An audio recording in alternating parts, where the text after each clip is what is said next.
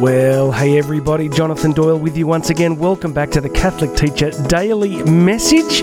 Great to be having the pleasure of your company on board for another short little journey together in all that is good about the amazing work you do every single day as a Catholic educator. A little bit of housekeeping, you will have noticed the last few episodes had some pretty terrible audio. We were in the studio, we tend to do a video and a podcast simultaneously. We had some audio issues. We're now back on a proper microphone, so I do apologise for the little glitches we had the last few days. And of course, if you're seeing this on the YouTube version, apologies that it's audio only. We just wanted to get it out quickly and keep the flow moving. So we'll be back to normal video content in just the next couple of days. But for now, we're here in the studio. We have a good microphone, and I hope that the Holy Spirit's going to give us something good to share. Last things from me before we rip in.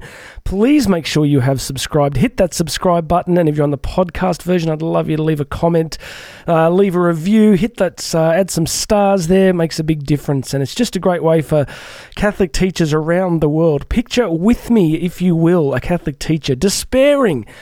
They've had a tough day in the classroom. They don't feel understood by the leadership in the school. They're wondering if it's all worthwhile. Picture this with me. You know, it's dark, gloomy tones. The music is ethereal and somber.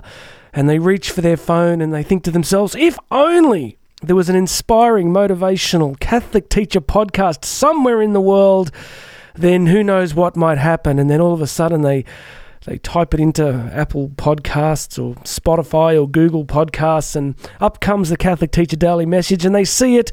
Their vocation is saved. The destiny of thousands of children is changed, all because you, my friend, subscribed to the podcast and left a review. So whatever else happens in your day, don't overlook that. Now, also in the show notes, whether you're on the podcast or YouTube as you listen, there's lots of good stuff in the show notes. If you want to book me to speak, things are opening up a little bit again. I can speak again, so you can find out how to put an inquiry in to book me to speak. I've had lots of inquiries recently all across the United States and back here in Australia, and really looking forward to travelling again. So all that's there, and of course you can get free access to the Going Deeper program, the Catholic Teacher Formation program, 10 weeks free access. It's in the show notes. All right, that is a 2-minute 34 introduction, and I know you didn't sign up for that. So today we're going to jump in. I want to share with you a fascinating quote from an article, a Substack article by Angela Nagle. I'm a huge fan of Substack. I don't know how familiar you are with it. I am despairing of legacy media, of mainstream media, for a whole bunch of reasons. I think there's been a huge amount of, I guess you'd call it regulatory capture. You would say that the nexus between government and media is incredibly strong. I think COVID bore that out.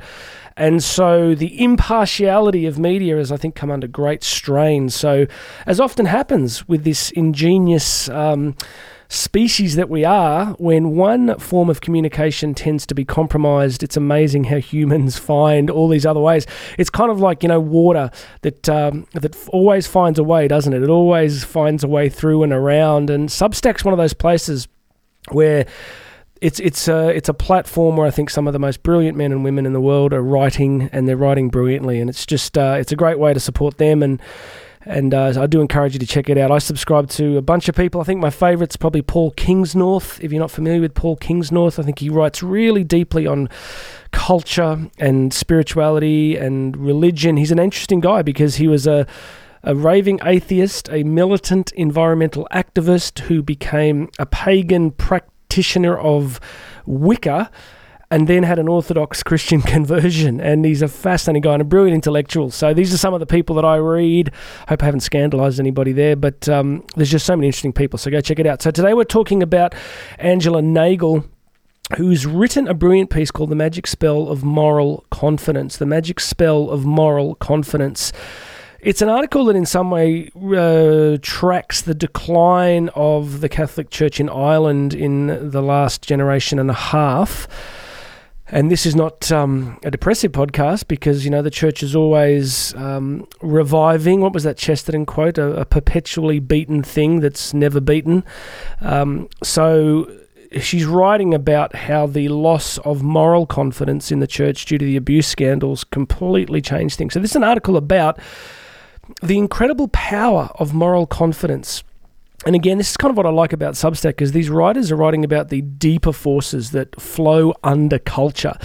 I think if you think of sort of, here in Australia, we have this great artesian basin. We have this vast network of underwater rivers and reservoirs that flow deep beneath the ground. And as a student of history and culture, having, studied postgrad philosophical anthropology, I've just always been convinced that so much of the ephemera that we see on top of culture is driven by forces that are flowing much deeper beneath it. So what Angela Nagle's talking about today is moral confidence. And I think you can see where I'm going to head with this, is that for the Catholic faith, for the Catholic education system, to be effective in the world, to be bringing about the kingdom of God that we pray for every day in the Our Father, then what is required is genuine moral confidence. Now, that doesn't mean hubris, it doesn't mean arrogance, it doesn't mean dismissiveness of anything of other people. It basically means a deep inherent belief that the propositions of the Catholic faith are truly willed by God to bring about his purposes for humanity. Now, that doesn't discount all the people throughout history who have not lived that well and have not carried out that manifesto particularly well, but it's this basic idea that if we don't carry a deep interior moral confidence about our own faith, that what we believe is true. It was Corpus Christi Sunday on the weekend, and that beautiful feast of the real body and blood of Jesus Christ. You'd be amazed how many Catholics and Catholic educators genuinely haven't either thought about or don't believe in the doctrine of the real presence. So if we don't have that moral confidence, then our efforts at evangelization are going to be utterly enervated. So I want to give you this quote from Nagle today. Here it is. It's quite confronting. Let me unpack it a bit. She says, "I have only ever observed one non-material force with the capacity to create power out of none and truly overturn everything. And that is moral confidence. After that comes a moral community, and after that comes the capacity to build counterpower." One more time, listen to it carefully. "I've only ever observed one non-material force with the capacity to create power out of none and truly overturn everything, and that is moral confidence. After that comes a moral community, and after that comes the capacity to build counterpower." All right, I'm going to unpack that last line about counterpower, because I know some of you might hear that and think, "Jonathan, are you saying that the Catholic Church is about power?" No, that's not my point. I'll get to that in a minute. Couple of opening reflections on it. Think about, I've been teaching world history to my eldest daughter, and if you look at the early Christian community, you look at the story from the death and resurrection of Christ, that early Christian community, they literally have no temporal power. None. They have no temporal power. They are, an obscure cult in a backwater of the Roman Empire, and they have no temporal power. But listen what she says here. She says, they have the capacity to create power out of none and truly overturn everything. So you look at the overturning of the Roman, political, empirical, cultural, religious system that took place between the resurrection and, say, Constantine's battle at the Milvian Bridge in, 314? So we see this incredible power unleashed, but coming not through weapons or, conquest, coming through moral confidence, coming through certainty, coming through belief, not in a doctrine, but in a person. And she goes on, but let's think of another example. You think of communism, right? So the Russian Revolution, 1917, of course, and then we see, at the end of 1945, we see, Berlin split east and west, and we see, as Churchill said, an iron curtain descending across Europe. And we see, Marxist scientific materialism, totalitarianism, take over the lives of hundreds of millions of people. But then we see, the Berlin Wall coming down, and we see the great shifts in 1989, 1991. We see this kind of change, but it didn't come through a violent overthrow of the Communist Politburo. It came through a moral certainty that this system was inherently evil. and that a better system could replace it. And then in the article, she also talks about the 1916 Easter uprisings that, really kicked off the Irish Republican movement. And she talks about, the hunger strikes that took place with the IRA. Now, again, am I endorsing the IRA? Of course I'm not. I'm pointing to the fact that she's saying that often it is the groups that carry this deep interior moral conviction that go about changing systems powerfully. So here's a really important qualifier before I get tons of unpleasant email. Am I saying that there's a moral equivalence? Am I saying that it doesn't really matter what your movement is, it just matters that you're morally confident about it? Of course I don't think that. Of course I don't. I'm a complete believer in the hierarchy, in a hierarchy of reality and truth, is that the moral confidence in the person of Jesus Christ is a fundamentally different moral confidence to other sorts of ideologies that have permeated human history. It's different, it's ontologically different. It's different in essence, in its essential quality. So let's try and tie some of this together. If we don't have moral confidence as Catholics, moral confidence, a belief that our faith, that the apostolic faith, the magisterium handed down to us through centuries, through the blood of the martyrs, through the service of the incredible men and women, the doctors of the church, the Teresa of Avila, the Teresa of Lisieux, the Ignatius of Loyola. I think today is the feast of St. Aloysius Gonzaga. All these incredible men and women, who suffered and traveled. I think of the Jesuit missionaries, the Francis Xaviers, who were deeply morally convinced that what they were doing and who they were sharing was true. And that power unleashed is so transformative. So my prayer for you today is I'll put a link to her article in the show notes so you can go and read the article yourself on YouTube. I'll put it in the show notes too. So if you want to go deep, it's not very long. It's just a really interesting article. I'd love you, wherever you're hearing or listening, please post a comment. If you want to email me, you can just get me at jonathan@onecatholicteacher.com, O-N-E, onecatholicteacher.com. And let's have a discussion about it. But for now, I did say that I'd finish off by talking about counterpower. She finishes this last line where she says, after that comes a moral community, and after that comes the capacity to build counterpower. What is this counterpower that we want to build as convinced, morally certain Catholics? Well, it's this. It's the power to tear down strongholds. It's the power to tear down every pretension that sets itself up against the knowledge of God.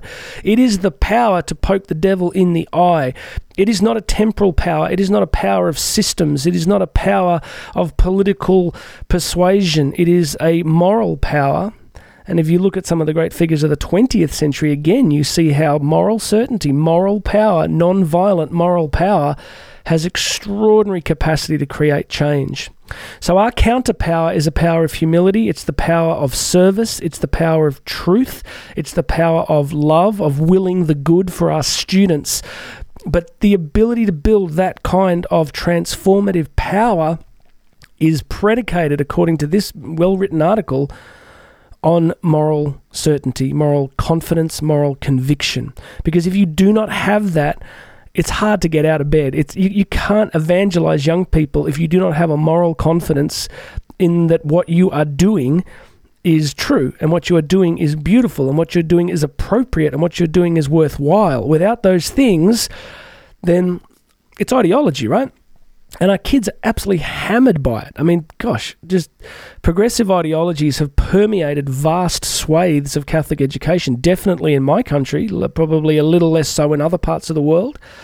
So friends, let's not pretend that there's a vacuum here. Let's not pretend that there is a free, empty, or an empty marketplace where our students come in each day and there are no competing ideologies. The ideologies are ubiquitous. They are everywhere. They permeate the curriculum.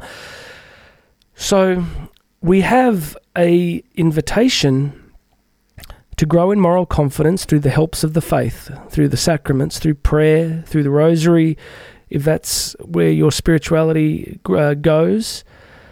But as our moral confidence grows, then our ability to live out that prayer of the Our Father, thy kingdom come, thy will be done on earth. How is his will done on earth? It's done by men and women like you who know the person of Jesus and desire to make him known and loved and have a deep moral confidence about it. So I'll finish there. I just hope that is an encouragement to you. There's a lot in that, but I would just finish by saying that the enemies of the faith are not shy in presenting their ideologies. The enemies of the truth are not shy in presenting their ideologies. The enemies of human happiness are not shy in presenting their ideologies. But sadly, I think a considerable proportion of Catholics are quite unsure about presenting not an ideology, but a person. And we do that through the moral confidence that comes from deeply living our faith. In all our imperfections, in our sin and our brokenness, we cry out to God to help us channel His Holy Spirit, to help us be vehicles and vessels of His Holy Spirit into the world. All right, God bless you, everybody. I just pray that this message resonates with you. I pray that you know that God is with you today.